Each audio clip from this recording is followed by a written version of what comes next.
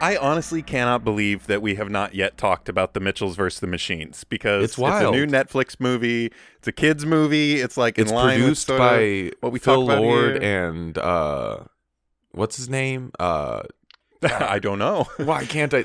You're the one bringing it up. It's a partnership, so I can't say this because. So the two guys who did the Lego movie and then just did Into the Spider-Verse, they are producing movies. Christopher Miller and Phil Lord. Okay. So they directed the Lego movie, and then they directed Into the Spider-Verse with, a couple other animators. That was a huge project. Oh yeah, yeah. And actually, I'm wrong. They did not direct Into the Spider-Verse. But they were involved? They wrote it and produced it. Okay. And now with the Mitchells versus the Machines, they just produced it. Let me double check on that so I'm not... Yep, they just produced it. And Michael Rianda and Jeff Rowe directed it. Director, co-director, it says. So they worked on Gravity Falls, it looks like. Really cool. It is. Anyway, it is like right in line with Into the Spider-Verse. If you have seen that movie, in the fact that it's like sort of an animation style that I have not seen really before. I would even say the Lego movie, when we saw it, felt like that a little. Yeah. I mean, because it was clearly CGI, but they also, I think, used some... I don't know. I'm not going to talk in the Lego movie because we only have a couple minutes here, Gary, and I want to talk about the Mitchells versus the Machines. It's so good. It's great. It's so it's good. Amazing. And it incorporates some elements where I am realizing, I think we might have mentioned... I think you mentioned it, but I haven't talked about it, which is why I was like, we got to talk about it. Well, it's one to dive into. It's one to dive into. Yeah. I mean, the animation style and some of the stuff they do with the animation, some like references to real world things, and just the story, man. It's so goofy, it's so fun, and it really hits home. Like the story between the daughter and the father in this family is so very effective. Yes, it's relatable, but in a way that's not like done a lot. You're like, whoa, I haven't seen this this dynamic in a relationship between a parent and their kid before. Right. I've seen like all the other classic, like, oh, Dad, you're annoying. Why are you bugging me so much? And like, come on, we got to go do this. Right. But this takes it in a different direction that feels a lot more realistic to kids today, especially. Yeah. Like yeah. the trailer for the movie shows a scene where the dad's like, he sits down at the table and they're all on their phones except him. And he's like, all right, 5 seconds or 30 seconds of uninterrupted eye contact, go. And that in the trailer can make you like, oh, is this movie about phones bad? Dad's right about technology being bad. And that is not the message. And that's what's cool about it, is that it almost like disguises itself as like, this is going to be a movie that doesn't quite get it, and then the movie gets it. You know what I mean? It almost bugs me that they chose that clip. I have a lot of disagreements with hilarious Netflix. clips in this movie that don't spoil things that they could use. Before we finish talking about it, I want to say one little thing that I think this is a kind of thing that gets people, if they hear this, they'll be like, oh yeah, that's the kind of movie I dig. Yeah. So I noticed a little like detail in it, and there are hundreds of these. There's so many, like that bumper sticker on that car is a little joke and it's hilarious. Or if you pause the frames, like Calvin was saying, they use hand-drawn animation mixed with the CGI. There are points where if you pause the frame, someone might have written like, this guy's a doofus and pointed an arrow at something, Yeah. So the movie features a home video camera, and whenever the home video camera is shown like as the screen, the amount of time left to record is the amount of time left of the movie. Oh, that's Isn't really that just cool. cool? That is I was really like, cool. Hey, well, I wonder if that's a thing. I like paused the movie when it said 42 minutes on the screen, and I was like, and I looked down and there was 46 minutes left of the movie, and there are 4 minutes of credits, and I was like, oh my god, it's that exactly is so cool. the amount of time. Yeah, so that's the kind of movie this is. Definitely go check that movie out. It's got tons of funny little things in that, and fun for all ages too. That's important. Oh yeah, for sure. It's funny for me and funny for probably a 6-year-old, and funny probably for my dad. Honestly. Right, totally. The trailer does not do it justice, and neither does the clip that they show from the show that we talk about on this show. And before we get into that, we have to introduce a special guest that we have here with us today. They went to the program with the acting program that I went to, the Guthrie in the Minnesota, yada, yada, yada. They are an actor and recently podcaster as well in a couple. I'll let them talk about it when they wish. But please give a warm welcome, Gary, and our listeners later, days after we record this, to Rachel Lawhead. Welcome to the podcast. Hi, everybody. Thank you so much for having me. It's a joy to be here. Ah, you're so welcome. We got to have the classic, the classic. Thanks for having me. And to get the real conversation flowing here, I got to ask you what kind of bender you think you are. Okay, so I've been thinking about this for like weeks. Really? I've been thinking about yes. I think a waterbender. Okay. I think that's what I am. But I'm still not. I'm There's still not some totally uncertainty sure. there. Well, Ugh. that sort of fits the flow of the water. Maybe Yeah, one day. I don't know. I used to be a swimmer for like a really long time when I Oh. was a kid. I taught swimming for like a summer when I was up in Minneapolis. Yeah. Really love the ocean. Firebender I don't think is quite right, but Okay. I do like playing with fire. But I think I'm a waterbender. Maybe a waterbender that studies some firebending It's techniques. just a little Yeah. just a little pyrotechnics on the side. Yeah, just some there you light. go. A little reverse Iro here. A waterbender who Ooh. studies Yeah. firebending, huh? I like Hell it. yeah. I like it. Yeah, why not? Well, we're super excited to have you for this incredible episode. I am so excited. I wore the listeners can't see it, but I wore my Yay. Nickelodeon Universe shirt because I Hell yeah. used to work there for That's right. a summer. I think you were working there while I worked at the Hard Rock Cafe at the Mall of America. Oh my gosh, I'm sure. I think that's right. Do you remember what That's year you were amazing. there? 2018, I think. Yeah, I was Oh, there. yeah. Yeah. Well, Huh. yeah. Wait. Yeah. Hold on. 2018. No, 2018 is when I left.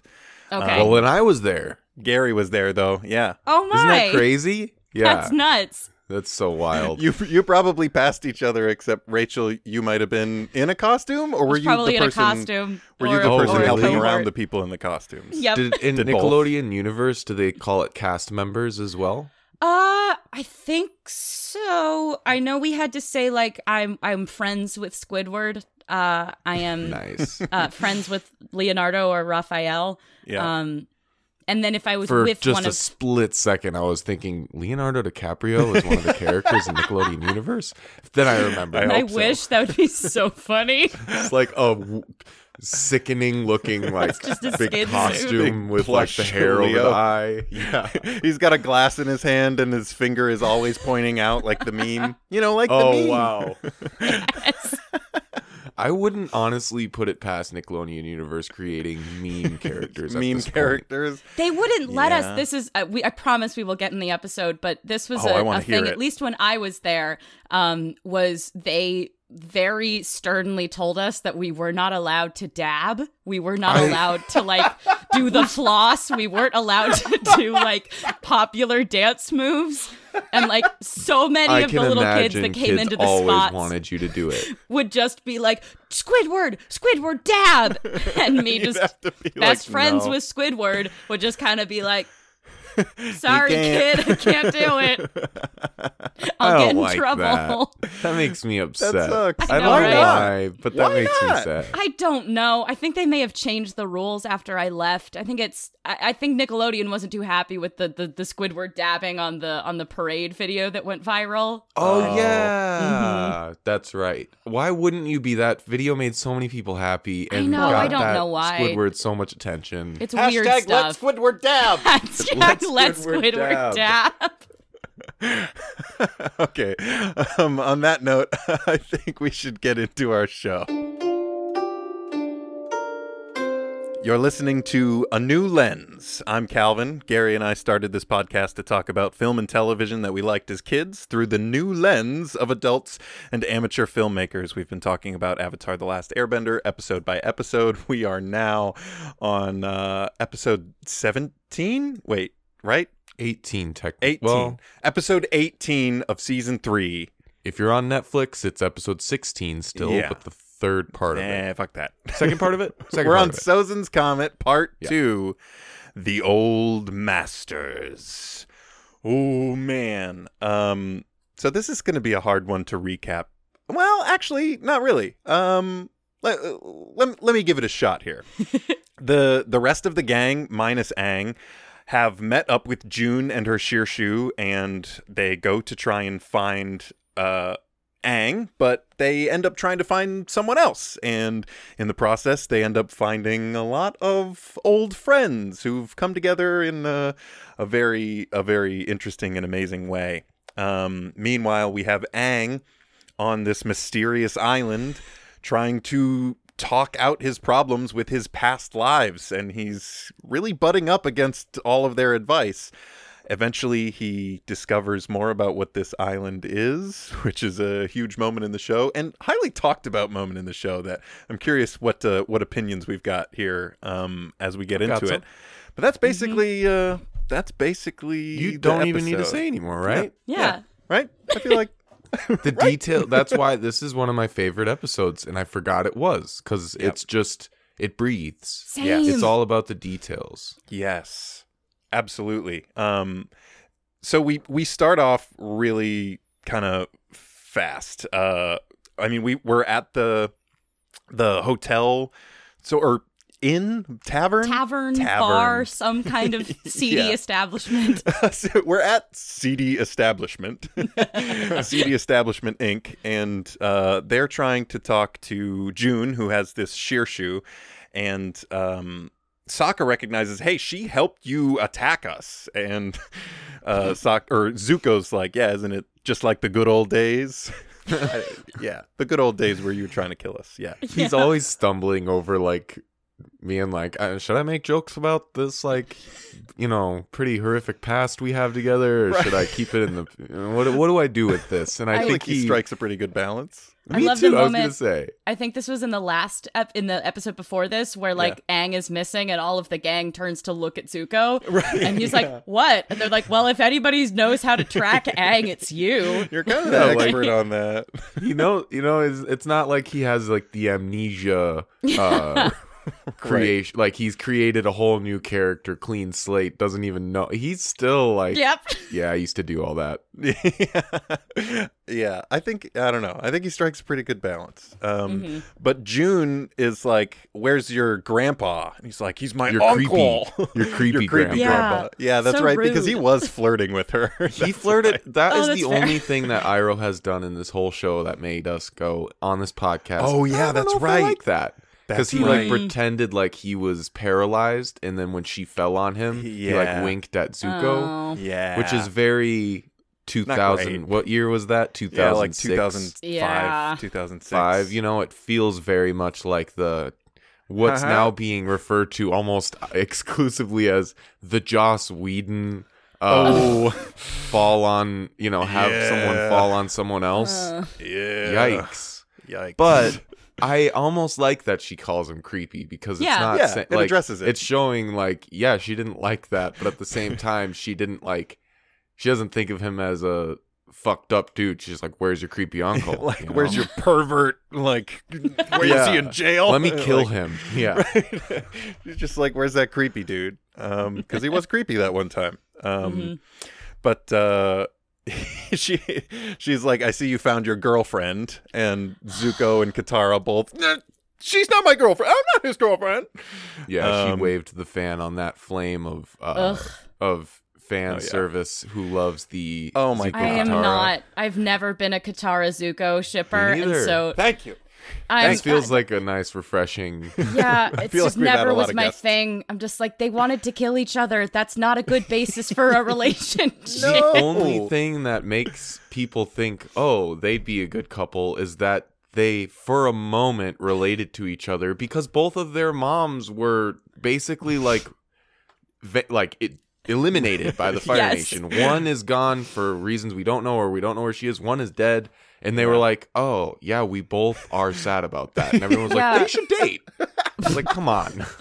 Collective This trauma seems is like it could be powerful, helpful. but come on, guys. Like, Yeah. Exactly. Like, I don't know. And I suppose those people probably also get reinforcement from them, like, being super embarrassed about this. Mm-hmm. But, like, I would also, be embarrassed too. You know, they're kids. yeah. and being called. I don't know. It's a kid moment almost. It is. Yeah. I have it marked down as a kid moment, actually. But they say, Zuko says, actually, this time we need you to find the Avatar. And she's like, oh, that doesn't sound like very much fun. And he's like, well, does the end of the world sound like fun? And he says it in the same tone. He says, she's not my girlfriend. So it Right. comes off as, does the end of the world sound like a bad? You know, and it's just like, right. Zuko's just like done. He's like, come on. Like, even the end love of the flustered world is Zuko. annoying Flustered to him, you know? Zuko. Flustered Just, Zuko. just trying to get people to work with him. Just like, work with me here. Come on. I absolutely adore them cutting after this out to Appa and the Shearshu, Yes! who we learn their name is Nyla, and they're like facing off with each other. Then they like lick each other, and they're like, they're buddies. I love it. I love that I love moment. You know, because the only reason they fought before is because the people they were protecting were fighting. Right. Mhm. But in reality, you know, there's Appa's a good. I think Appa is the one who's like, what do you think of? In his mind, he, you know, when they telepathically communicate, because that's what happens. Obviously, Right. he was like, what do you think of us just not fighting? And what's the Shearshu's name? Nyla. Nyla. Nyla, so cool, by the way. Mhm. Is Right. like, yeah, let's not fight because I could paralyze you with my tongue. Yeah, right. Like, let's be real. It'd be a good true. fight, but I think Nyla is Yeah. one of the more terrifying beasts of the Avatar universe. Oh yeah. And we're reminded of that very quickly as June comes out and she throws like a steak to Nyla. Yeah, and who to our eats it introduction to immediately. Nyla, ripping the hull of the ship made of metal with... Oh, Oh my Yeah. god, yeah. And then Nyla like does her like stinger tongue thing. yeah, and it's like... June's like, whoa, careful. All right. She does like a cool dodge. Like, only Yeah. June can have Nyla, because anyone else would have been paralyzed day one. Right. Yeah.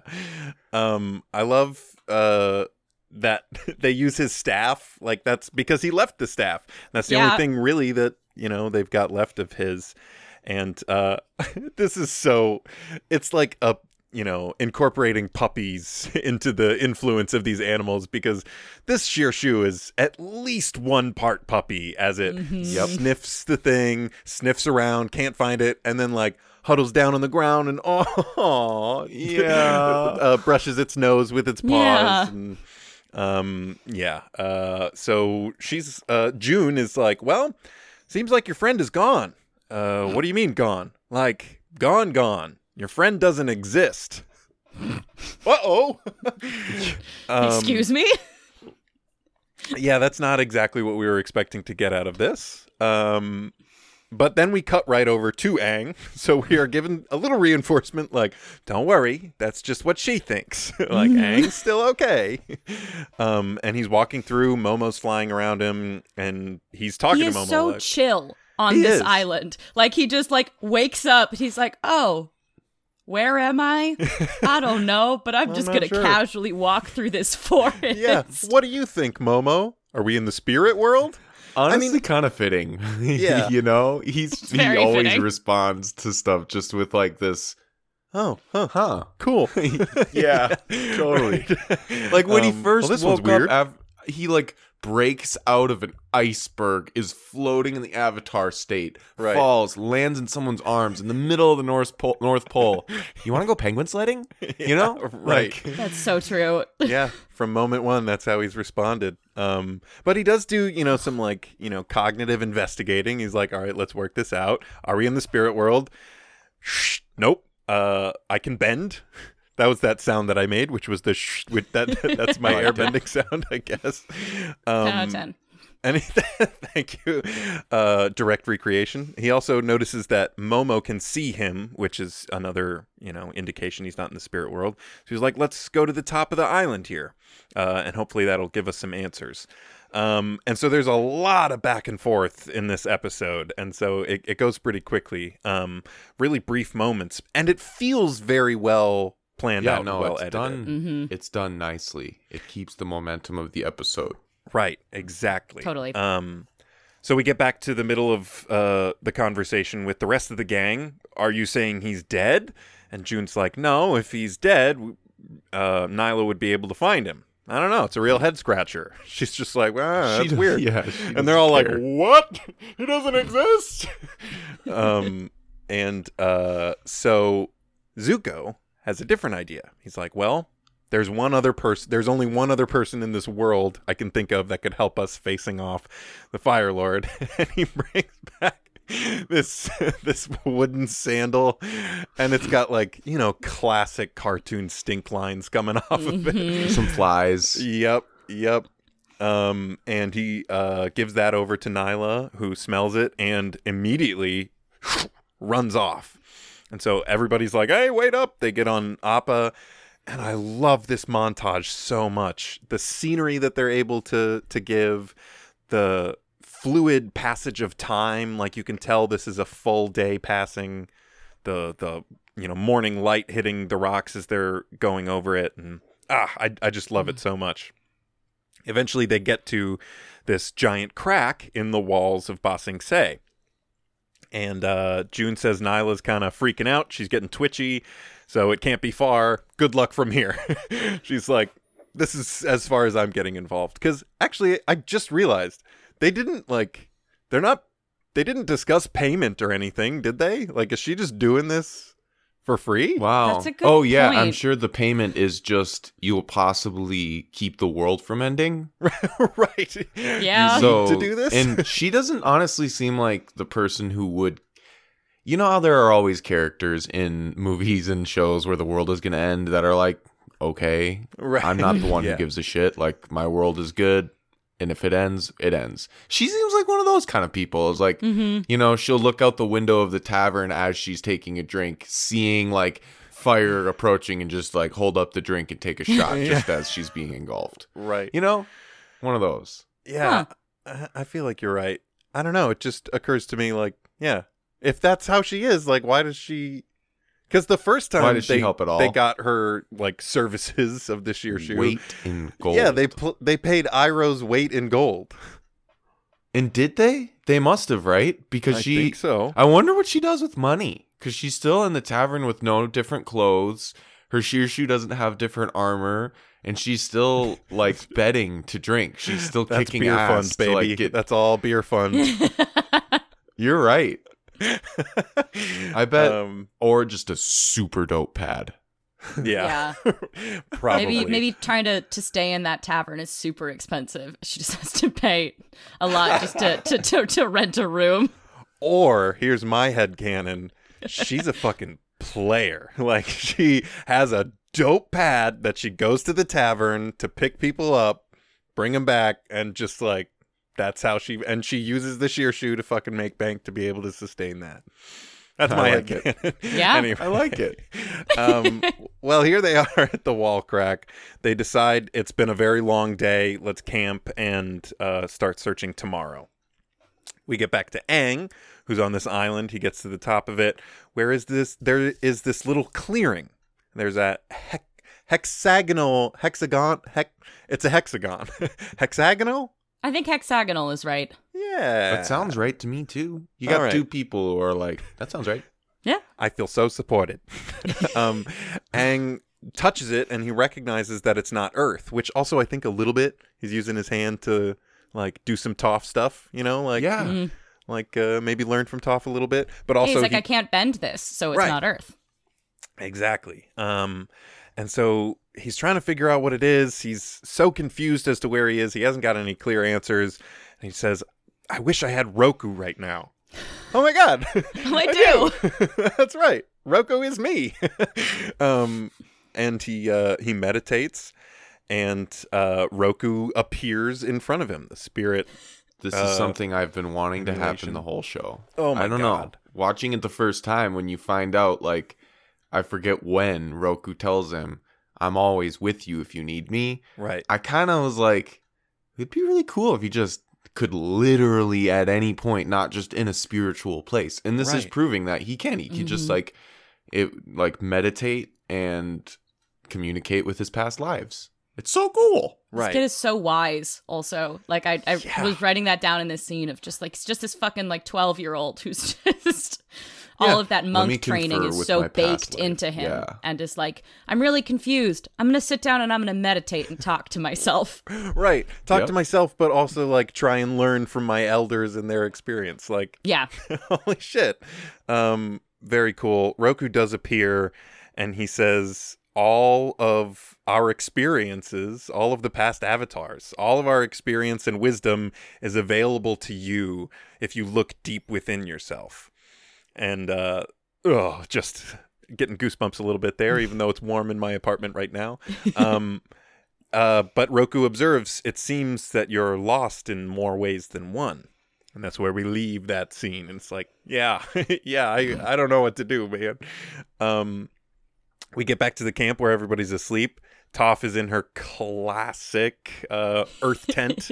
And she is asleep, but pats the ground, wakes up, immediately, and gets ready. But it's not fast enough. A giant ring of fire surrounds their camp.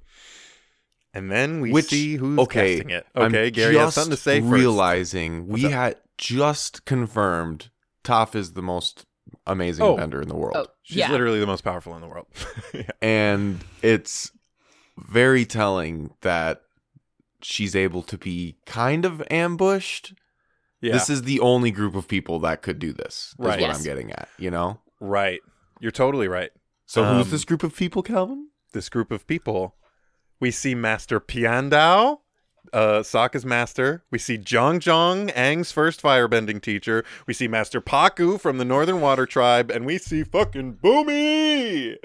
The most baller team of old guys ever. God. Such a good, like, hero shot, too. Yes. So like, good. Oh. And they're all wearing these outfits that we have not seen before. And they look robes. So good. It looks so dope. The design team nailed this one. Yep. Yeah, and Boomy just says, well, look who's here. And Boomy's so fucking great. And actually, you know what? I'm going to take this moment just to appreciate some of the voice actors because they brought back all of the original voice actors. And there's one that I did not realize. Fucking Boomy is played by Andre Soliuzzo, who plays Hakoda. Hakoda and Boomy are played by the same voice actor. And now I'm like, that guy's talented. Yep. We've got Victor Brandt returning as Master Pakku. We've got Robert Patrick as Piandao. Such a distinct voice. I mean, Piandao's voice. Keone Young. So also, actually, you know what? I'll save that one. So we've got all the returning voice actors and everything. Super exciting. So good to see all these characters. It kind of takes you a moment to be like, oh, and that's from, oh my God. Yep. But we get back to Roku giving advice to Aang. And Roku's just giving his own experience. And he says, I wanted to be disciplined and I wanted to show restraint in my time as an avatar. And honestly, that failed me. Like, if I had taken more action and been more decisive, I could have stopped Sozin. And he sort of gives his concluding advice as he fades back into Aang, saying, I could have stopped him if I had just been more decisive. And I just like the ways that these avatars kind of give their elevator pitch for what they think you should do, you know? Me too. Roku says, I don't know, but do something. Right. It's like, I don't know what you should do, but do something. That's what I was going to say. Essentially what happened here is Aang is like, I need help making a decision. And then Roku's response was, decisive. You must make a decision.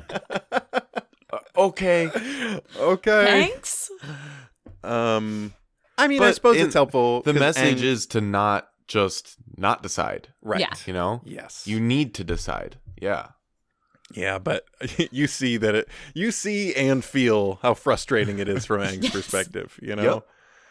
Yeah. Well, we get back to these great masters and friends who have showed up in these mysterious robes. And Master Pakku is like, How about a hug for your new grandpa?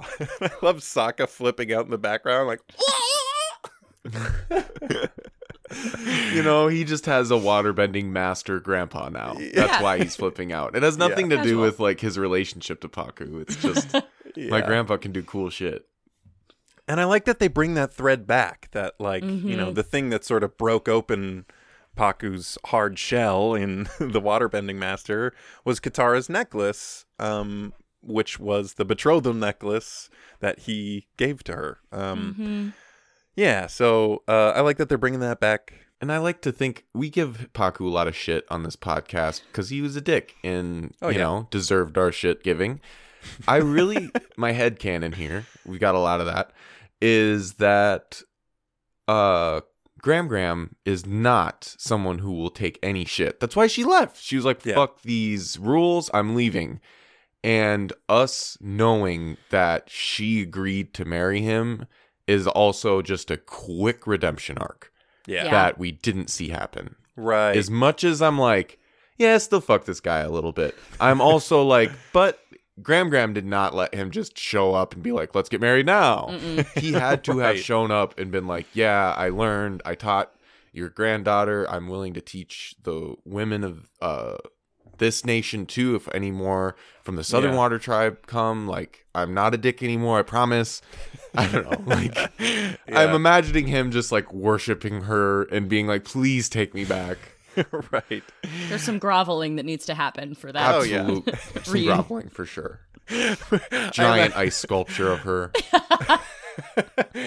Yeah, I imagine a little bit of a hey, Zuko here. Hey, Paku here. 100%. And Sokka just like tackles him and he's like, can I call you Gramp? And he's like, no, you can just call me Paku still. He's like, ooh, what about Gramp Paku? Which I love. It's actually pretty great. That's he's pretty still great. like, he's still like, no. He's gonna though. Sokka's gonna sneak that in there whenever he can. Oh yeah. We got our little intro again to Zhang and Piandao. They have to have that sentence because for kids who've been watching this on TV who haven't seen, these characters return for maybe a couple of years, which especially in a kid's life is a very long time. I don't remember whether or not I remembered these characters when I saw this episode. I don't think I did. I don't think I did. I have a very distinct memory of watching this finale, and I think I remembered Boomy. I think I remembered the Piandao just because it was more recent, but with Zhang and Paku, I was like, who are these guys again? For me, I remember distinctly going, oh yeah, that's who these guys are. In like the third or fourth episode. Oh yeah. Like coming up when we see them do more, what they do reminded me who they were, which I won't spoil, but yeah. Yeah. That makes a lot of sense, actually, like seeing them in action and like actually seeing who their characters are instead of, hey, look at us, we're back. I think I didn't even fully register who Boomy was because as a kid, like the clothing was obviously, that's a big deal, like designing your characters to be the same throughout, but not be like all of them look similar. They look different enough for you to be like, that's that guy. I remember him. He has the green tunic. Right. And with Boomy, I think I kind of forgot. I was like, they all have these robes. So when we see Boomy tell his story later, which we'll get to, I was like, oh yeah, I know who he is. Well, also, I suppose, Boomy first gave like one of the strongest impressions in the first episodes of this show. Like such a memorable character. And I think he's also appeared the most because Piandao was just in Sokka's Master. Zhang, I think, was just in the Firebending Master, the episode from season 1.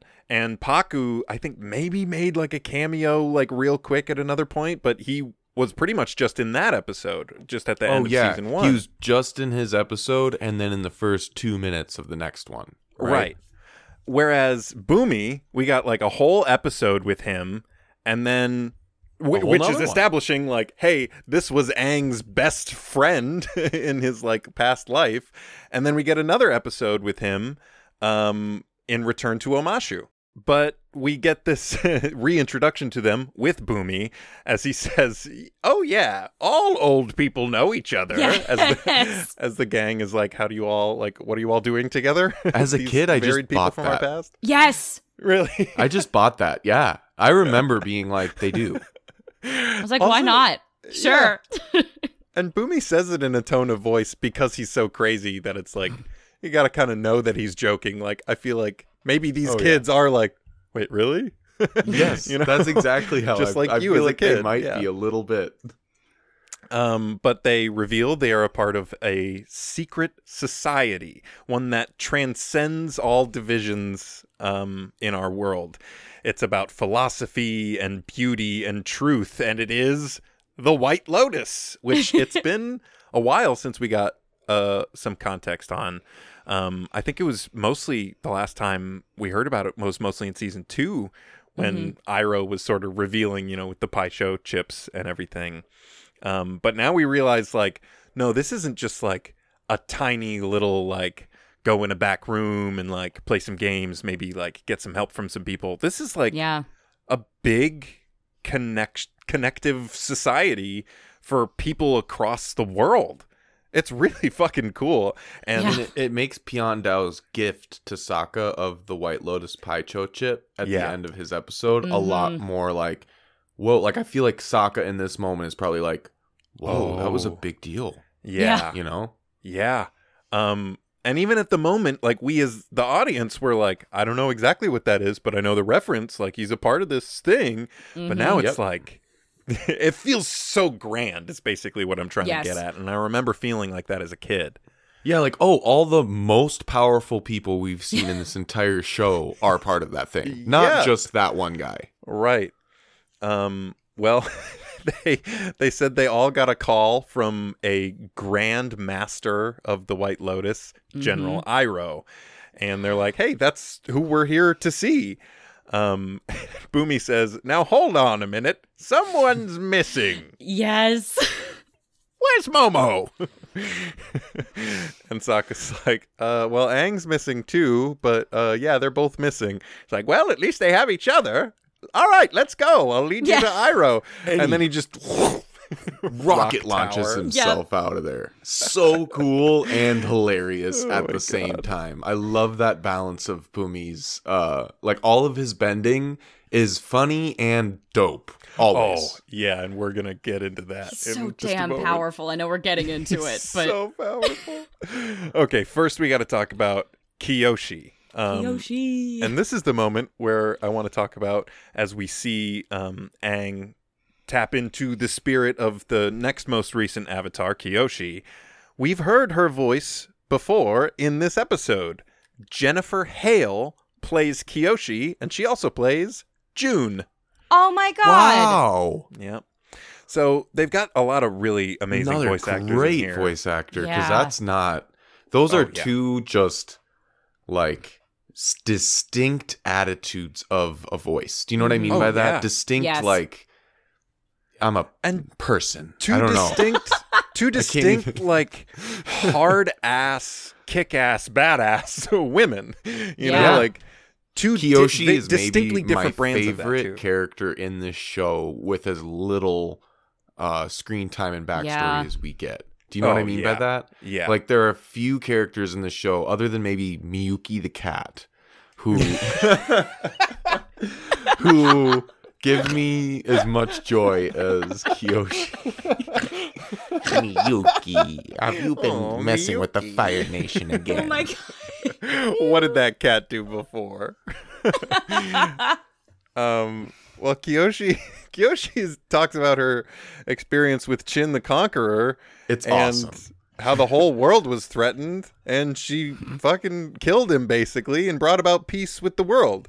And goes, I felt like it was an accident though, and she's like, I don't really see a difference. Yeah, she's us in that moment. I don't see the difference. So, like, because in the episode, you kind of wonder, like, are they doing this to show us that she didn't kill and that this was like actually an accident? And then when we see her actual like philosophy about it, she's like, I would have killed him. I would have done whatever it took. Yeah. Yeah. I love that like perspective of just like in the original episode where we learn about the way that Chin's demise, it's seen through the eyes of the kids of the gang. Right. Of like there is that kind of difference, especially for Aang, who is so moral and opposed to violence. But when you actually speak to this adult badass avatar, she's like, yeah, maybe he crumbled to his death, but if he didn't, I would have killed him because because he was threatening the peace of the world. Yeah. And so her, like, thesis statement on her point of view is justice is the only thing that can restore peace. Mm-hmm. Kill him. Yeah, basically just kill him. I love that Aang is just like, I knew I shouldn't have asked Kyoshi. I knew I shouldn't have asked I knew she was about to come in here and be like, what? Kill him. Just fucking do it. It's funny, I think, too, because that moment made me realize that Aang totally already knows what every single past life is about to tell him. It's part of him. This is a moment of reflection, and he needs it. But he it's like that old, I don't know if it's actually Buddhist or if it's one of those like Americanized, like this is an old Buddhist thing, where if you don't know what to do, flip a coin and you'll know what to do before the coin even lands in your hand. It's like you do know like when you need to make a decision, I guess. And this feels like that. Like Aang already knows what all of these past lives are going to tell him. He knows what he has to do. But he still is deciding to take this time to like reflect on it. It's more reflection than anything else, in my opinion. It's an important decision. Like, and he's like, this kind of decision deserves this amount of meditation and reflection. 100%. Yeah. There also is apparently a direct homage to a story from a classic Hindu text, Bhagavad Gita, which has to do with a prince, Arjuna, who is preparing to engage in a huge, massive battle and meditates and is come to by Lord Krishna, avatar god of Vishnu, who gives him this basically exactly what Aang is doing. Like he looks within himself for a greater voice telling him advice that I think he already knows in his heart. Like, I think that's this really show's cool the best show ever. Yes, only way it'd be better if it was not made by white people. But I think that they do a pretty good job at honoring things instead of being appropriative. But there are people out there who do not feel that way, and we've pointed that out a couple times in the podcast, but I just want to make sure that's an important thing to always keep in mind when you're watching media created by a group of white men is that it was created by a group of white men. Yeah. With good intentions is the hope. Yeah. Right. And it has not landed perfectly with some people, and that is perfectly valid. That's important. To know. But we get back to the gang talking to Boomy, and they're like, how did you escape? And he was like, I didn't escape. Everyone else escaped. Which, I mean... terrifying. That's absolutely terrifying. Also, like, semantics. I mean, also, like, you did escape, as we see right away when he sees the eclipse coming and just moves his chin and rocks... So like the entire lining of his metal coffin gets just ripped open from these rocks, and he just jumps out. Oh my god, he's so fucking badass. I mean, he's so fucking powerful. Yeah, it's amazing. It shows us that like Toph can metal bend, which makes her like this almost like surreal like bender. It's like she does things that we didn't know could be done. Right. And in this sequence, we see how Boomy deals with metal as someone who can't bend it. And he's almost just as fine. You know what I mean by that? Right. Like, you get the impression that he can handle himself just as well as Toph could without even having her metal bending, because he's been doing this for over 100 years. He's 112 years old. Yep. Yeah, and we see his expertise in this incredible fight scene. He says somehow funny and incredible at the same time. Yes. Right. I'm taking back my city. It's time for payback. And he just, like, effortlessly rips the shit that he doesn't want in his city apart and flings it out of Omashu. Doesn't he push a gigantic statue off of the top of Omashu? Just him. Like a thing that should take, like, dozens of earthbenders to do. He's just like, I'm just gonna push a giant however many ton statue off of a mountain. And this is the only thing that takes any effort, that we see him exerting any effort with. Yep. I love the, like, as Gary's saying, like, this is funny as well as badass, the moment where he's flung these buildings out, and then he's standing there looking at the statue, and these soldiers come running up behind him, and he just... and just cylinders shoot the soldiers out. They come out of the ground and shoot them out. And then he takes those cylinders and rockets them up at the face of the statue of the Fire Lord, and it into the nostrils and eyes. He makes a smiley face. I hadn't realized that until this last watch. I knew that he like put it in the eyes and the nose, but I didn't realize that he gave him just drew graffiti on this statue of the Fire Lord. He defaces it, and then he just tips it over, and then it just rockets down his city, breaks the bridge, so don't come back. Is the city is like designed not in a way where you're like, oh well, that was set up. It feels just like he realizes in this moment, how can I utilize the way my city is designed to get this shit out as quickly as I can? So when this statue falls and it slides down these chutes that we've seen established so many times, it's just like, fuck yeah. I don't know. There's something so smart about it. I love it. Yeah. Yes. Oh, man. And then to put a perfect little button on it, when he's done, he just takes a bite of this rock candy that was established. I forgot about that. So fucking good.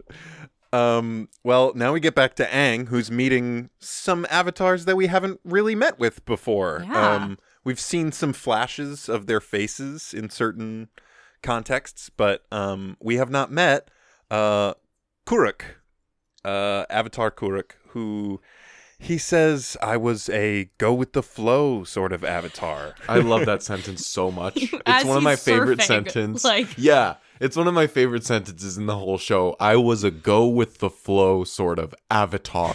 You know, when you really think about that, it's perfect and hilarious. Also, I just love the fact that they established, like, not every single avatar is going to have like 100-year war to deal with, you know? Like, there's you can be a go with the flow avatar in some eras. Right. There's certain moments that define them, but he said he was the avatar in a time of peace. So, like, you know, what's he got to do? Like, maintain the peace, surf. I have heard, actually, I've read about it, but I could not, describe it all, but apparently in the graphic novels he gets a bit more context, and he actually was kind of seen as very lazy, even though he was doing some very noble stuff behind the scenes. I'm not going to give context to that because it's not in the show that we're talking about, and also I haven't read them and I don't remember. Do you know, Rachel? No, I don't, but this is theorizing of just in the show, of especially since, because Kyoshi is after Kuruk, and she's like, well, there's Chin the Conqueror who rose to power and was like threatening the world, and I suppose. If that happens, or like, because stuff doesn't happen just in a vacuum, just in these avatars' lives, like stuff builds, history builds, and so like that's an interesting kind of juxtaposition of avatars, of this laid back kind of surfer dude versus Kyoshi, of the world almost setting itself back in balance depending on the avatars that are chosen. I don't know, I'm philosophizing too much, but I just got goosebumps. No, I love that. Too. That's so not cool. Not too much. That was amazing. I fucking love that.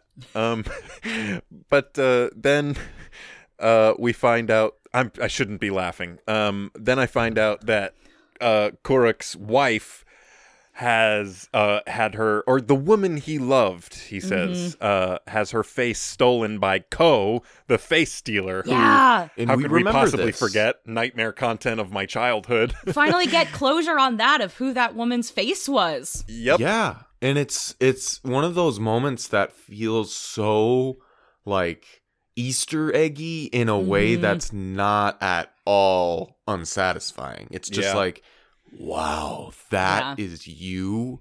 Oh, dude, I'm so sorry. You know what I mean? Yeah. That's This show how you feel rewards in you that for moment. paying attention so much. Yeah, you're of, right. Like, it's why If you it holds don't, up so that well. moment won't like, matter, and it will still work. Yes. And if you do, the moment works, and you're like, oh yeah, I remember that, dude. That sucks. I've You had heard to go people, to that cave. Oof. I've heard that some people don't love this finale of the show, that it didn't hit quite right with them. But there's so many moments like this little one that are like such huge, satisfying payoff for the whole series that makes it feel like I good am closure. waiting for the moments that people dislike. So far, I have just been like, this is the best finale. Yep. I've been. I don't get it. But I loved it when I was a kid. I still think it's incredible. Like, there's like June coming back and getting a little bit of closure there. This thing with Ko, seeing Kiyoshi again. Yeah. Like, and I love this episode in particular because it is so, like, yes, the rest of the gang is doing their thing, but Aang is just sitting on an island meditating because, like, that is so central and inherent to his character. And, like, that is how Aang would approach this huge decision. He wouldn't be training and preparing to kill this guy. He'd be like, no, I'm a monk. I need to think about this. Yeah. Exactly. I totally agree.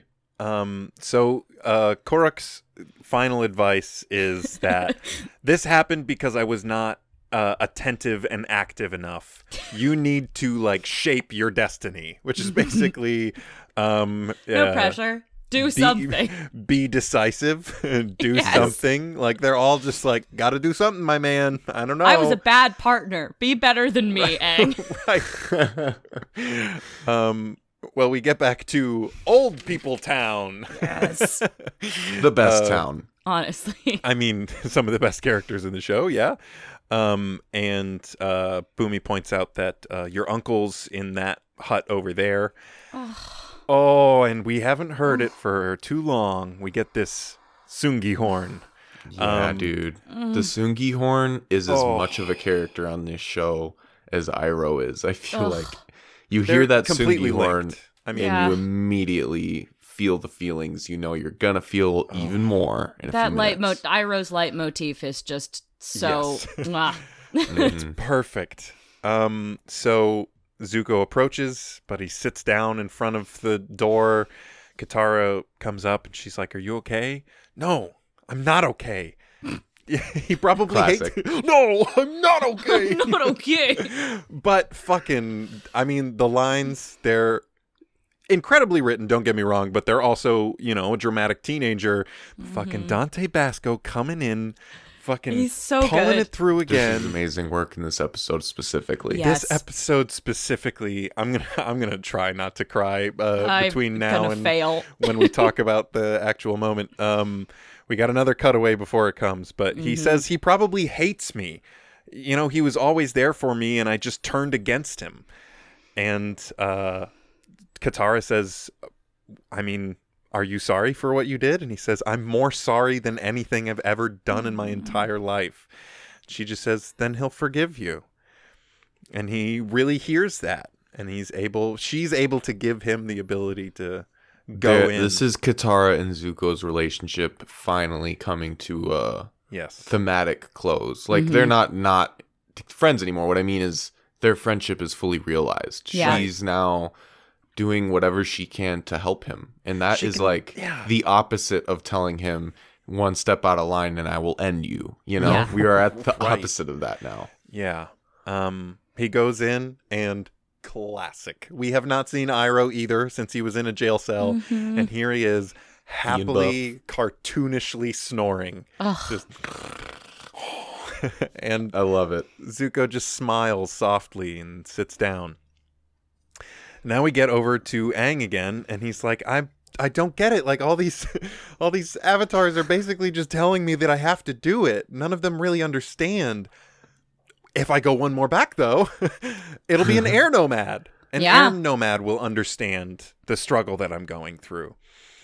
And Momo chirps at him and he goes, I know you can't talk, but it's nice to pretend sometimes. And then he chirps at him again. I'm going to pretend I didn't pretend to hear that. That is, I don't know. I mean, it's funny, but like, I think that's one of those way funnier as an adult than it is as a kid. Yes. moments. Yeah, I agree. I totally. Oh, man. I was just going to say, especially with all the Momo talking, can people understand him? Can Appa understand him? That's kind of been happening the whole show. They're clarifying, like, no, they can't talk, but they can Yeah. kind of communicate. Yeah. I was getting meta meta and deep for a second of like that one interaction with Momo is also what Aang is doing on the island. Like he's talking to himself Wow. because, and even though he already really knows like what he's going to hear, it still helps to hear yourself talk.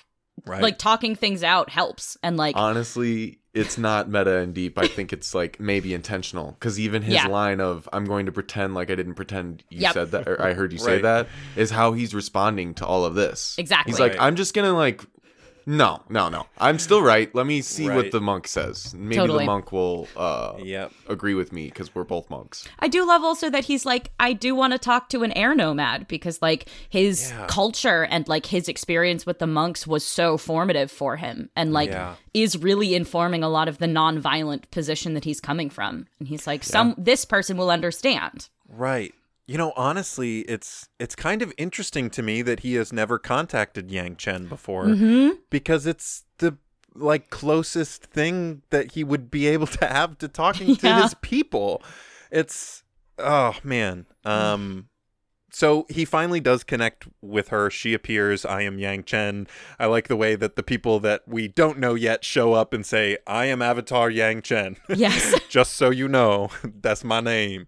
But it also makes sense. Honestly, You know, he now hasn't that you met say them. that, I didn't even feel okay, you're like you're introducing yourself. right. This is awkward. He knows who you are. It's Right. done so well with their voice acting Mm-hmm. that it feels like a glorious entry, you know, Totally. like this Yep. big thing. Oh, this one's going to surprise you, by the way. Yang Chen, the voice actor who plays Yang Chen, has been on the show once before. It's Tress McNeil, and she this was name. Hama, the puppet master. No way. Yeah, baby. Talent. Yeah, right? Right? I mean, Wait, is that the bloodbender lady? Yeah. The bloodbender, Oh, yep. shit. Yep. I mean, she's a wildly successful voice Yeah. actor. Very distinct voice, but she is Oh, not that voice using... lives in my nightmares. Like, She's not using that sort of like, you know, very sharp sounding voice. She's Yeah. using, she's like, you know, Elegant. using I a am different Avatar resonance Yang in her Chen. body. Yeah, right. totally. Yeah. Also, I Damn. did not call it out, but Jim Meskimen played Kuruk, who has been on the show a couple times before. He played G, who was like the guy in season 1 who was like, I don't get it. Like, why is Zuko such a dick? And Iroh was Yeah. like, Oh, I well, remember his that guy. dad burned his face. So, And isn't it the same guy who Zuko like? He's like, I'm falling, and Zuko grabs his arm, and they look at Yes. each other, and they're like, Yes. we're cool now. Yep. Yep. Exactly. So he's talking to Yang Chen, and Aang says, I was taught by the monks that every life is valuable, even the tiniest spider fly. I'm even a gets caught in its vegetarian, own he web. says. Yeah. I think right. that's such a Yes. cool line because You're it's right. a spider fly. So it's a spider, but it's also a fly, so it can get caught in its own web. Yeah. It's like something in universe that should not exist because why the fuck would there be an animal that can get caught in its own web? But it creates maybe the most beautiful little like only in this universe metaphor, like a spider fly that's caught in its own web. Like Right. I would help it out, you know? I don't know, like Yeah. there's something about it that just I love the idea of that, imagining that. Man, I didn't even think about that deeply. Like a spider fly. Yeah. That is. Yeah. Yeah. Wow. That sort of just passed me by. I don't know why. I Wow. think this universe like has because we live in a world where everything that is has to make sense within the rules of this world, and that's Right. why like when there's an invasive species, it's a big deal and it can destroy whole like ecosystems. In the Avatar universe, in the Avatar universe, I feel like it's a world where balance and peace and stuff comes as like it's just like part of it. Yeah. So there can be animals like spider flies which should not exist. That should just die out. Right. Because there's avatars to make sure that they get out of their webs and survive. Right. And there's, you know what I mean? I don't know. It's really cool when a universe can just have things in it, because then those things can mean something. Yeah. Right. I think the line "I'm even a vegetarian" is very 2008. Yeah. You know what I mean? Because Yes. it's Because like, like nowadays there are people who just eat nuts, you know, and they're like, okay, like I just eat nuts. Right. That's it. I don't even drink water. but like, yeah, even beyond vegetarian, like veganism is now like so widespread. Like I It's know so many normalized. people. It's very normalized. So it's not a big statement for him to say, "I'm even a vegetarian." It's like, well, Yeah, like all I yeah, can think a lot of of is people when are, he man. ate an egg tart in the Oh. fucking Great Divide, and I'm like, Yeah. yeah, you're a vegetarian, but you still ate egg tart. You're not a vegan. You're not that hardcore. you could Aang. go harder. You're still eating chicken babies, Aang. Eggs aren't chicken babies, but the joke still lands. It lands. Don't worry. Chickens are babies at conception. Violence. He says, I've only ever used any form of violence for necessary defense, which is very true, and we've seen that play out many, many times. And it confirms now that all those little like, holy shit, did Aang just kill a guy? No, he didn't. I mean, yeah. He didn't think he did, at least, Right. you know? Yeah. I mean, I'm just thinking about the Northern Air Temple when you've Me got too. those tanks that are going up that he Yep, just that's like- exactly, he blew up a whole fucking I mean, those fleet of- people died. Like, they had to. But I That think was that's- Sokka's plan, though, more than...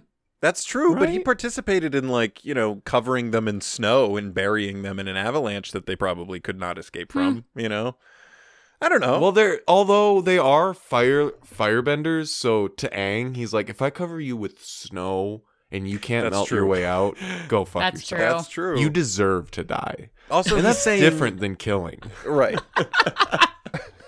Also, he's saying necessary defense, and they were like laying siege in a moment that was, pivotal and yada yada. Well, so I guess then that does play into Aang's, again, kind of philosophy of like, oh, well, Chin, you didn't kill Chin the Conqueror. Right. You made the earth collapse underneath him. That you're It not was a culpable necessary for defense. that. I didn't kill those Fire Nation soldiers. I just immature. covered them in snow and they slid off a mountain. That was their fault, not It's mine. Batman Begins, you know? That's a very good But point. you can't kill me. No, but I don't have to save you.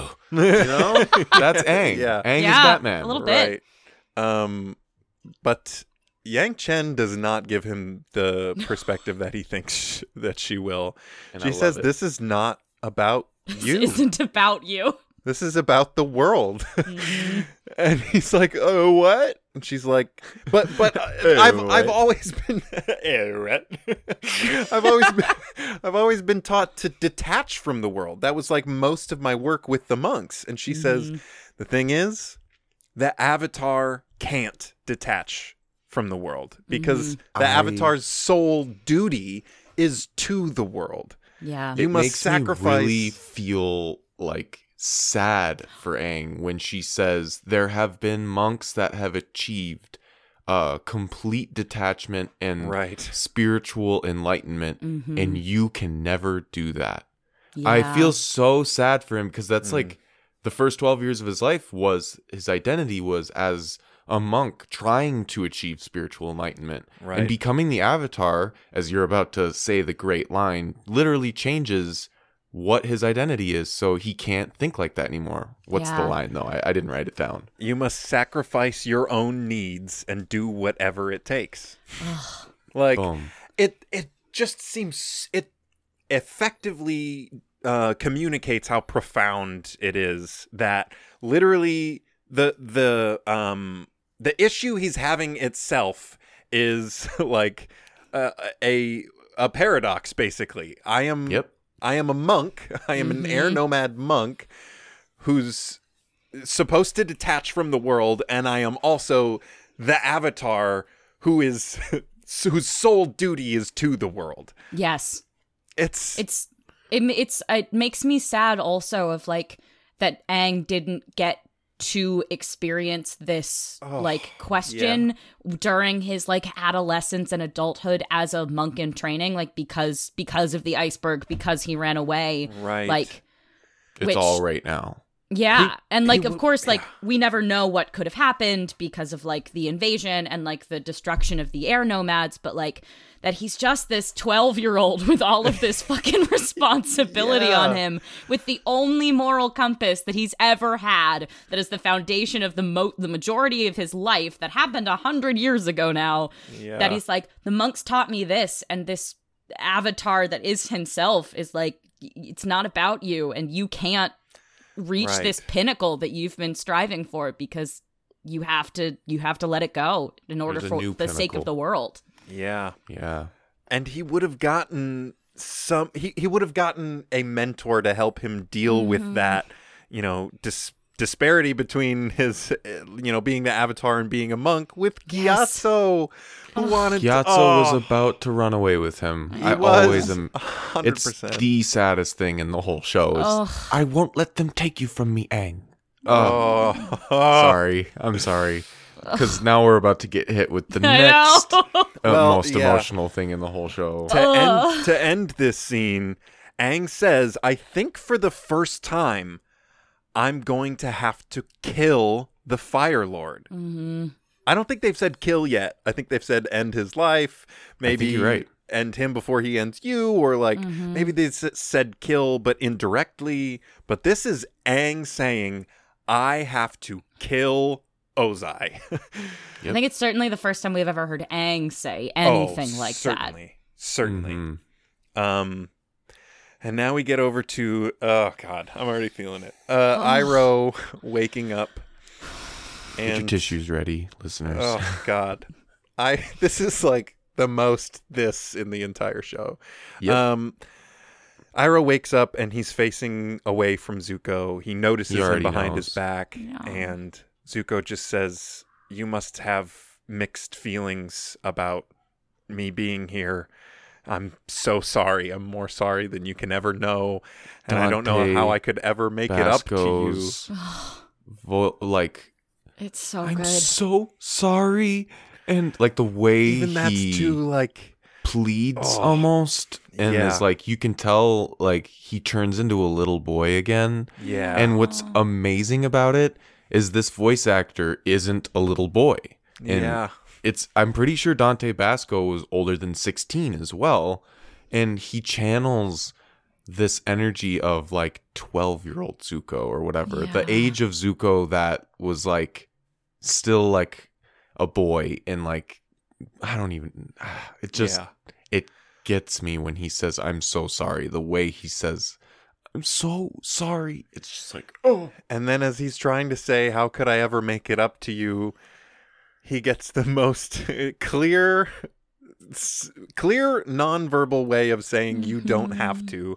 Iroh just grabs him, and kneeling, they just hold each other.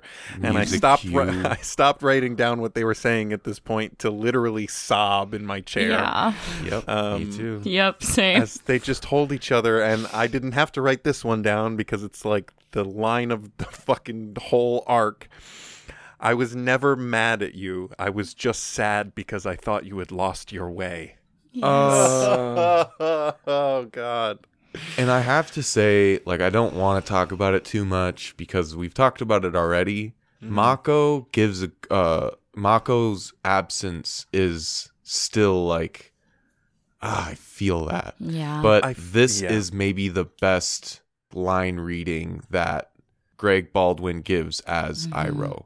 It's whispery, and I feel like it might have been directed to be like this because they're like, we need this to be as subtle as possible so that Dante's performance is the performance that drives the emotions. Yes. And your performance like spices it up. Because if Mako were still around, this would be different probably. And I'm glad they didn't try to give us like full like Iroh voice. They're or something. Aware. And there are times, you know, at the beginning of the season where we heard him speak, and I feel like maybe a couple more that don't strike perfectly right, and you kind of go, Greg Baldwin, and it's not Mako. I truly think casting him for this moment makes it worth having. They needed this moment in the show. Vocalized. Yeah. Oh, and and they break the tension a little bit with a little joke at the end. Just because I forget. He says, "How'd you find me?" Well, you have a very strong scent. Yes. Oh, okay. Done sitting in that moment. I love it so much. God, the music in that moment. It's so for the beautiful. third time. I'm sorry, but God, I honestly, this season finale of 4 episodes, if it's one episode, whatever, I swear they have like a live orchestra there or something. Oh yeah. We get back to Aang, which honestly I think is the only moment in the whole show, or in this whole episode, that feels a little too fast. You know what I mean? All the transitions are really good. I didn't write I don't anything even down know for that it. it's too fast, because really I think that like anything coming after that moment is going to be like, wait, give me a second. Give me that's what it is. You're right. And if they had cut to commercial at that moment, like you can't do that. Nickelodeon. Yeah, that'd be a huge fucking moment killer. Gushers commercial. Oh my God. We get back to Aang on this island, and he sees a distant mountain, a mountain line. I don't know why I stumbled over that. And he sees it getting closer, and he's like, the mountains are getting closer? And he climbs up into a tree, and he sees, no, the mountains aren't getting closer, or the mountains aren't getting bigger, we're getting closer. The whole island is moving. He runs down the side of this island, and he dives into the water just to see that it's not attached to anything. He sees the bottom of this island, and then a giant claw just... animated in a different way. Yes. I love how this is animated to just because in live action, if you're going to show something with sheer size, you film it in slow motion to give it, because that's what big things look like. Right. So the fact that they even animated this different gives this epic size and spiritual feel. You know what I mean? There's something it feels about so large and like otherworldly. Mysterious, yes, and unique. It's so stunning. Yeah. Like they communicate that so clearly, because the art style that the the thing is drawn in is the same like texture as the backgrounds of things. Yes. The scenescapes, Wow. In animation like this, you have a painted scenescape, and then they go in and draw and animate characters I didn't into realize it. That's Wow, it. That's yeah. amazing. That's what it is. It's a painted scenescape that they take, just this set painting of a big giant claw and move it across. wow. So yeah. yeah, it's I always remember noticing brilliant. that and recognizing how, oh God. So he's like, it's the biggest animal I've ever seen in my whole life. We got to go and find the face. But first, we get back to the gang all reconvening, talking about what to do here. Zuko's trying to convince Iroh to face off with the Father Lord. The Father Lord. Yes, I love that bit. Toph's like, don't you mean Fire Lord? That's what I said. What? No, it's not. No one else No, even. it's They're not. just like, we'll just let it They're slide just back. like, Let it go. That's awkward. Father Lord. And Iroh says, me facing off with Ozai, that would not turn out well. I love this. Firstly, I don't even know that I could, which, come on, Iroh. You could. Yes, you could. But You it could. also really does show us, oh, really? Yeah, that's Fuck, true. He's That's a true. fucking force to be reckoned with then. Right. Because even if we know Iroh probably could, the fact that now buff Iroh is Right. like, yeah, no, I don't even know. Right. You're like, wait, but not buff 12-year-old Aang has to fight him? Right. And it makes so much sense that That's it amazing. explains that to the audience who's like, well, why doesn't he? And he's like, well, the world, it would not be the way to bring peace back to the world. The world would not see it as peace being brought back. They would see it as a brother killing brother in order to get power. Yeah. No matter what I did or how or what I said, it has to be the Avatar. Only the Avatar can restore balance to the world. Right. Yeah.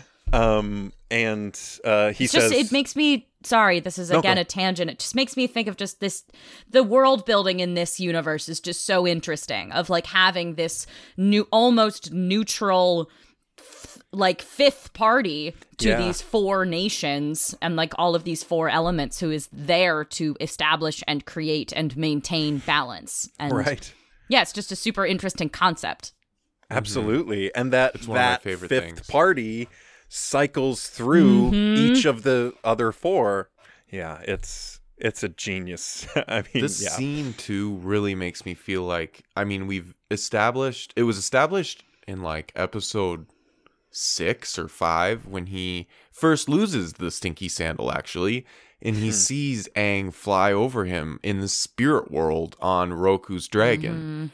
Iroh has his finger on the pulse of the spirit world. Yes. And I feel like this moment is very much him being like, I am just the one who knows what to do. So here you go. And it's not at all something I question, because he doesn't think of destiny as like, no, you're born to do this. He did at one point. He talks about like how his idea of what destiny is has changed, but I feel like he truly understands like this is our role to play in this epic like story. He knows this is a story that will be told in the future. He just like gets that. Yeah. And he also knows that the Fire Nation itself does need redemption. And who better to take the mantle? Because Zuko asks, like, are you going to take the place of Fire Lord when everything is put back? And he says, no, there's only one person to do that. Someone with an ideal heart and unquestionable honor. Zuko's like, me? But I've made so many mistakes. And he's like, yes, you've made mistakes. You have struggled. You have suffered. And you have followed your own path and restored your own honor. Only someone like that who is experienced. I'm laughing because it's just so profound. Only someone like that can restore the honor as well to the Fire Nation. It's so beautiful. Yes. And then he talks about how one day, long ago, he had a vision that one day he would take Ba Sing Se. And that it's only now that he's realizing that vision was that he would take Ba Sing Se back from the Fire Nation. I think this is my favorite little thing in the Because show. it explains, I've said that a billion times, but it's so fucking awesome. Why he laid siege to Ba Sing Se in the first place. He thought that was his destiny. Yep. And he was born into a nation that of propaganda and of like patriotism, and he basically thought, how can I fulfill my destiny while also maintaining this position in my nation? And that's what happened.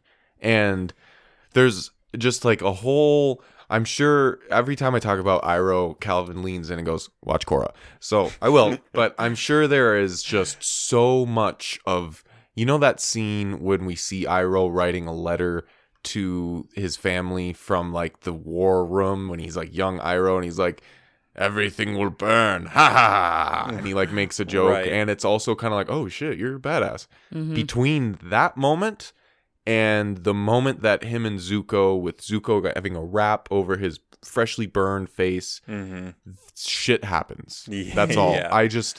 And this shows us even more so, like, shit happened. He has experienced shit. Yeah. For people who have seen Korra, I don't think I've emphasized that too much. Like, there's not a ton of awesome to me stuff with personally. Iroh, but there's something. Yeah. You know, he makes an appearance. That's all I'm gonna say. Anyway. Yes.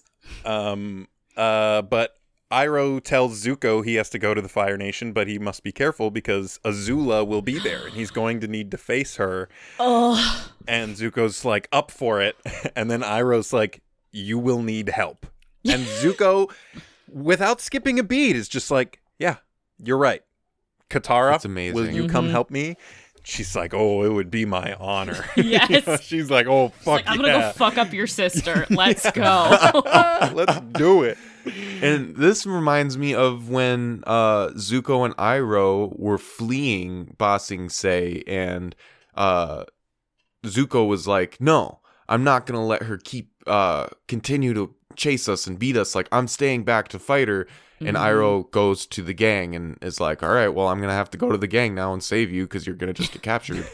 And it feels like Zuko learned from that. You know, he's like, yeah, that was a bad idea. Right. I'm not the most powerful. Like, he always wanted to be what Azula actually is like this prodigy. And he just knows, like, he's not just a firebender who's just supposed to be a good fighter. Like, there's so much more to him, and part of that is teamwork. Azula could never work side by side with a waterbender to fight someone, you know? Yeah. No, it shows how good of a leader Zuko has become. Like, it justifies that thing that Iroh has just said of, like, you're the one who needs to lead the Fire Nation. And, like, he has been humbled and has, like, realized that he cannot do this by himself, especially not face his sister by himself. And, like, I'm going to take one of the most powerful waterbenders that I've had the pleasure to befriend and fight with. And together we can do this, but I can't do this by myself.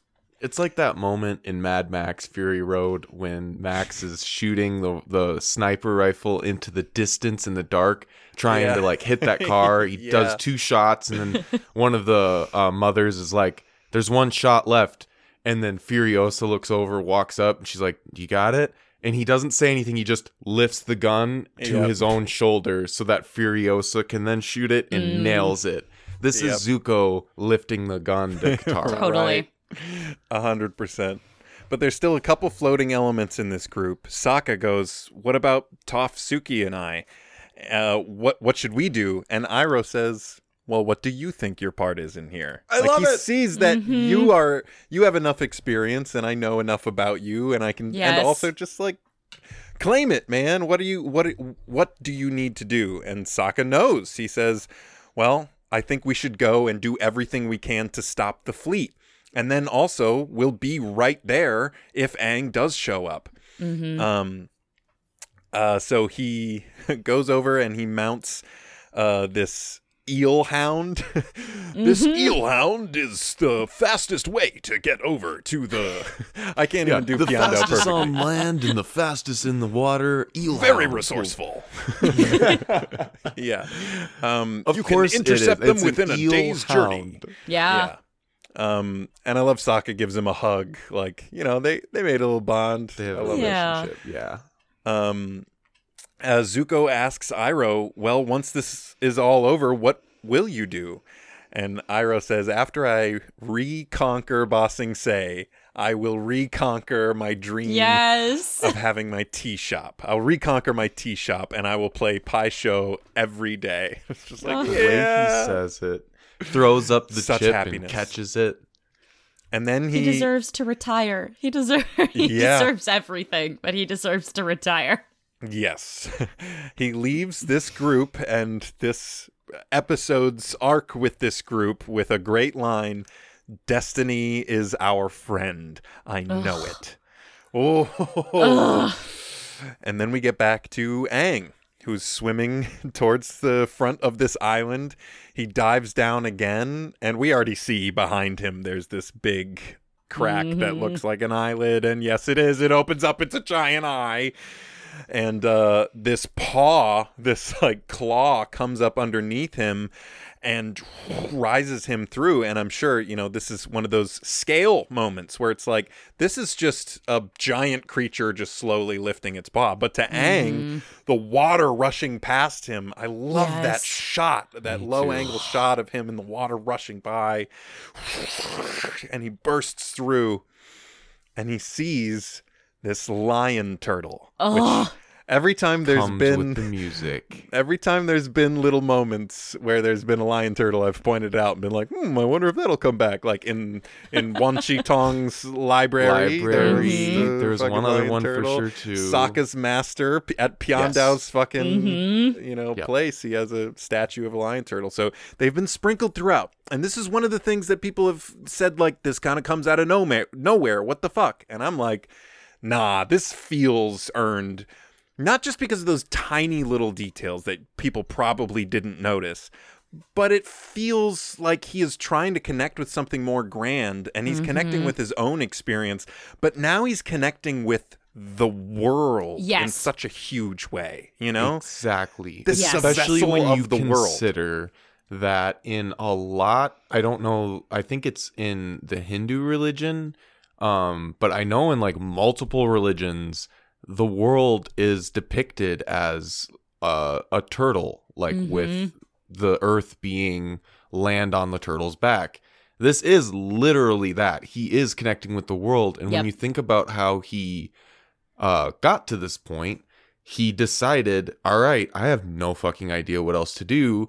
I'm going to try to call out to the world and hope the world answers me. And it did. It was like, oh, yeah, here's our most ancient being. This is it. And we also know that he, quote unquote, doesn't exist. So as long as he's on this turtle, he's basically in another world. You know what I mean? Like, this is so much bigger than just, wait, another creature showed up to help him? It's like, it's the perfect example of a Deus Ex Machina, if that makes sense. Yes. Yeah, and people use that term as like, you know, a bad thing for some reason. Well, people use a lot of times things can just like randomly, this thing comes in out of nowhere and saves it. But it's this a storytelling like mechanism that can be used, and when it's used well, it's awesome. It's like anything. It's like, you know, a lot of people will hate on stuff that is done a lot because it's done a lot poorly. And I think that this is a thing that just always get, like, especially with that chanting coming back. Yes. I get chills. Oh, it's just, you just know immediately, like, this is some kind of a god, you know? Well, especially you look at its back, like even just thinking like mechanically isn't the right word, but just looking at this gigantic lion turtle that has this entire ecosystem, this entire world growing on. This thing is ancient. This thing is like older than we can even imagine, like old as some of the oldest avatars that Aang has inside of him. Like, yep, and that's another Gary watch Korra. Yes, fact, yes, it is. That context does come in Yeah. a section that I don't particularly like, but there is some cool stuff in it. Yep, Some of I'm it has to do completely with with you, turtles. Calvin. Okay, I'm glad. Thank you, Rachel. So It's Aang, interesting world building, but I don't like the section. But... Yes. No, yes. Aang calls out to this lion turtle and he says, I don't know what to do. He bows to it and he says, I don't know what to do. Can you help me? Even my own past lives are expecting me to end a life. And it does not answer him directly. It just gives him some philosophy that does seem to help him. He says, oh, by the way, the voice here. Yeah, I was going to wonder, who is it? So good. Kevin Michael Richardson.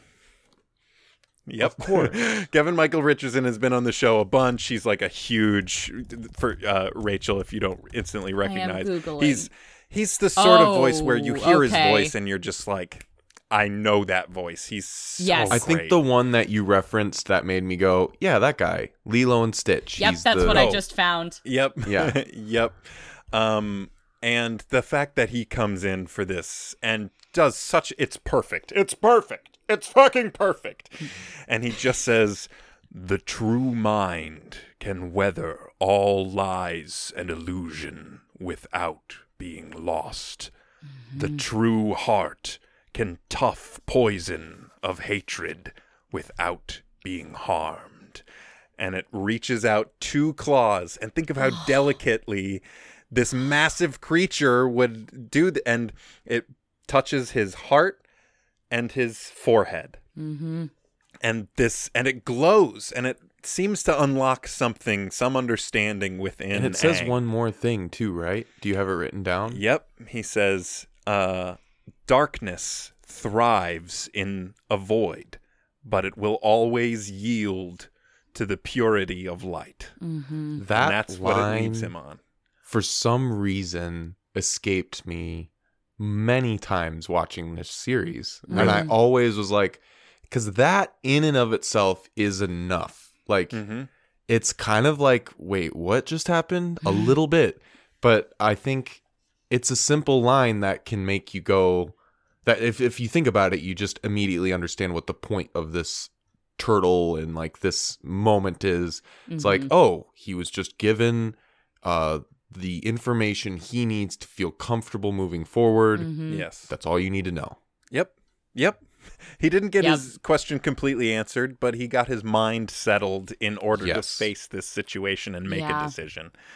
And the tiger lion says, wait for him here. He will come. And then we see this volcano, and we see the Phoenix King in front of his giant blimps, and he says, it is time for this world to end in fire and be reborn. And then we see, literally from space, like a space shot of this comet coming through. And then everything turns orange. The sky turns orange. So we see cool. these shots of Aang looking out like he has at the beginning of every single intro of every single episode that we have watched, in his final form robes, looking out fully and the avatar of the world. No staff, just ready. A full avatar. Momo and the with comet. We get that shot where we got a vision of it in season 1, the same exact shot of the comet like filling the frame. That moment's here. Here we are right now. It's happening. End of episode. Woo! What a rush. Oh my God. I think we said it last week, and I just fully am like, yeah. This does feel damn well separated into 4 parts for being something that, the writers were like, we have way too much for one episode. This is going to be like 4 episodes worth. Do we release an hour-long episode? I don't know how they did it, but they made 4 episodes. It's just, it's great. This is a great spot to be like, all right, another cliffhanger until next week. Yep. I think it might have aired as 1 hour-long block. It did actually. That's what I'm remembering. I'm okay with that. Like in the past, every time I've ever watched this, I've watched it as an hour-long episode. I've been watching Steven Universe, and I think Steven Universe did a similar thing for their season 5 finale. Because it's usually just 20-minute episodes. And for that one, they almost did 20 minutes. And then they had a bit where it came on and it was like, no, we cannot do this to you again. And then it was just an hour or so of programming that finished the season. So I'm super on board for that, especially with kids shows. Because kids can sit for an hour. They sit and watch movies. I'm not against combining these 4 as on principle. I guess I'm just mad that Netflix doesn't give you the option because it is so well separated. Yeah. But also they just did such a good job of creating distinct episodes, but also it makes complete and total sense, and I fully support them airing all 4 of these together.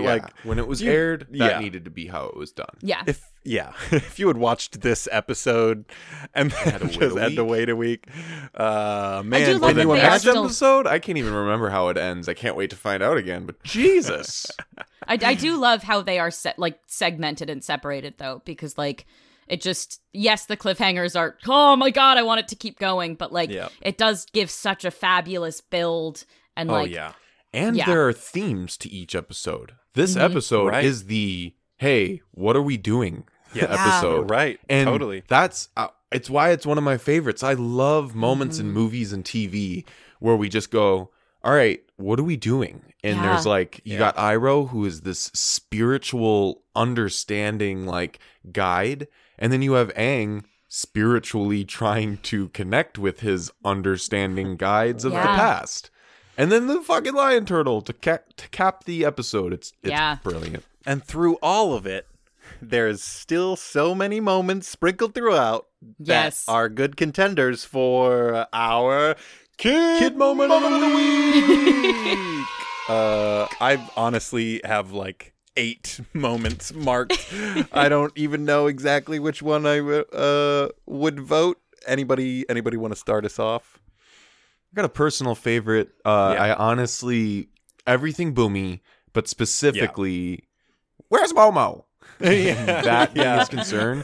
And then like continuing it to, oh yeah, Aang's gone too. Well, they're together, they're fine, and then jumping off. That is it. Just that's a good moment. Aang is the one.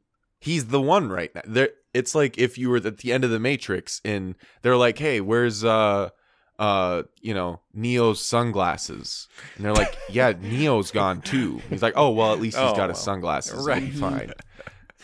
Wow, Momo's just a pair of sunglasses to you. I'm all right, sorry, interesting. Rachel, I wish what Matrix moment? would be better moving if there on. was a lemur. Moving on. Rachel, I wrote one down, and I think it's from part 1. So, okay. I picked the moment in which Katara and Suki are looking for Aang, and they have that face where, like, and that face is just really. But I think that's from part 1. It is, yeah. But I guess related to Boomy, I love the rock crystal bit. Like chomping on that crystal, and also the smiley face in the Fire Lord's face. I think is super. Yeah, I really like the smiley face. I think that's. I do too. I think that might be it because it's let's both make like that it. Yeah, because it's That badass for a feels- kid who's like, yeah, get him, and also like goofy, like, ha ha, you know. That's like, what I would fuck do. Yeah, Shove all him right. up his nose. Well, hell yeah. Kid moment of the week goes to Boomy putting a rock smiley face. I will say, what I do you think got? like honorable mention, and this I guess isn't like necessarily like goofy kid moment, and this isn't even a moment. It's just something I really appreciate the episode for. Yeah. Of just like really focusing on like meditating and thinking about your problems, and also like the understanding that like decisions, like because you're a kid, you don't have that many intense decisions to make, but like as an adult you do, and as like a person you do, but like it is still okay to ask other people for help, even if it is just people inside of you. Like it's okay to go back to old masters when you're facing impossible circumstances. Right. And I love just that sense of community and like asking for advice and for wisdom that is just interlaced and thematically imbued in this whole episode. The teaching just like laid so perfectly throughout the show, and that in particular. Yeah, thank you for pointing it out. And thank you for joining us for this episode. It was so much fun talking to you. Is there anything you would like the people to know that you're doing? I know there's one podcast that is out there people can find, but pitch yourself a little bit. You can hear me on another podcast. I'm on a TTRPG network called Role Plays. And you can find our current podcast called Manatown, which is a fantasy noir 1940s kind of style show. I play a kind of like half demon lounge singer, very like femme fatale. It's very fun. Hell yeah. And instead of liquor being under prohibition, it's magic is under prohibition in this world. Yeah. That's great. So there's Manatown you can listen to. I also play covers of songs on my YouTube channel, which is Lion After Dark. I also do a GLaDOS impression on TikTok, also at Lion After Dark. Oh, that's great. Yeah, and I'm in a festival for mental health that is doing a Zoom theater festival on the 29th, and you can find out some information about that at imaginarium.ny. And proceeds, I think 20% of our ticket sales are going to the American Foundation for Suicide Prevention. Wow. So I'm doing some cool stuff. Yeah, that's so much cool. cool stuff. Fantastic. I'm so happy for you having all those projects, and happy to share all of those links will be in the description. So please go check out those things, especially the Imaginarium one for contributing to charity. That's always, such a good cause.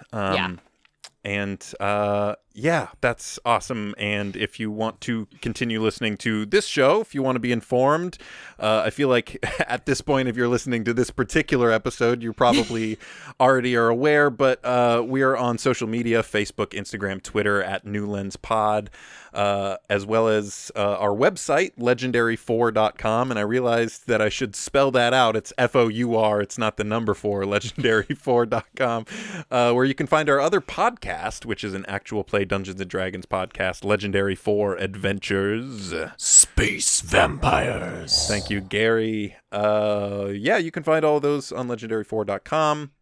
We want to thank Sofina Sago for our podcast art on this one and the other one. I don't know if we have mentioned, I think it's in the descriptions on the Legendary 4 Adventures episodes. But anyway, check out that link of Black Lives Matter donation links as well, if you are able to donate to those.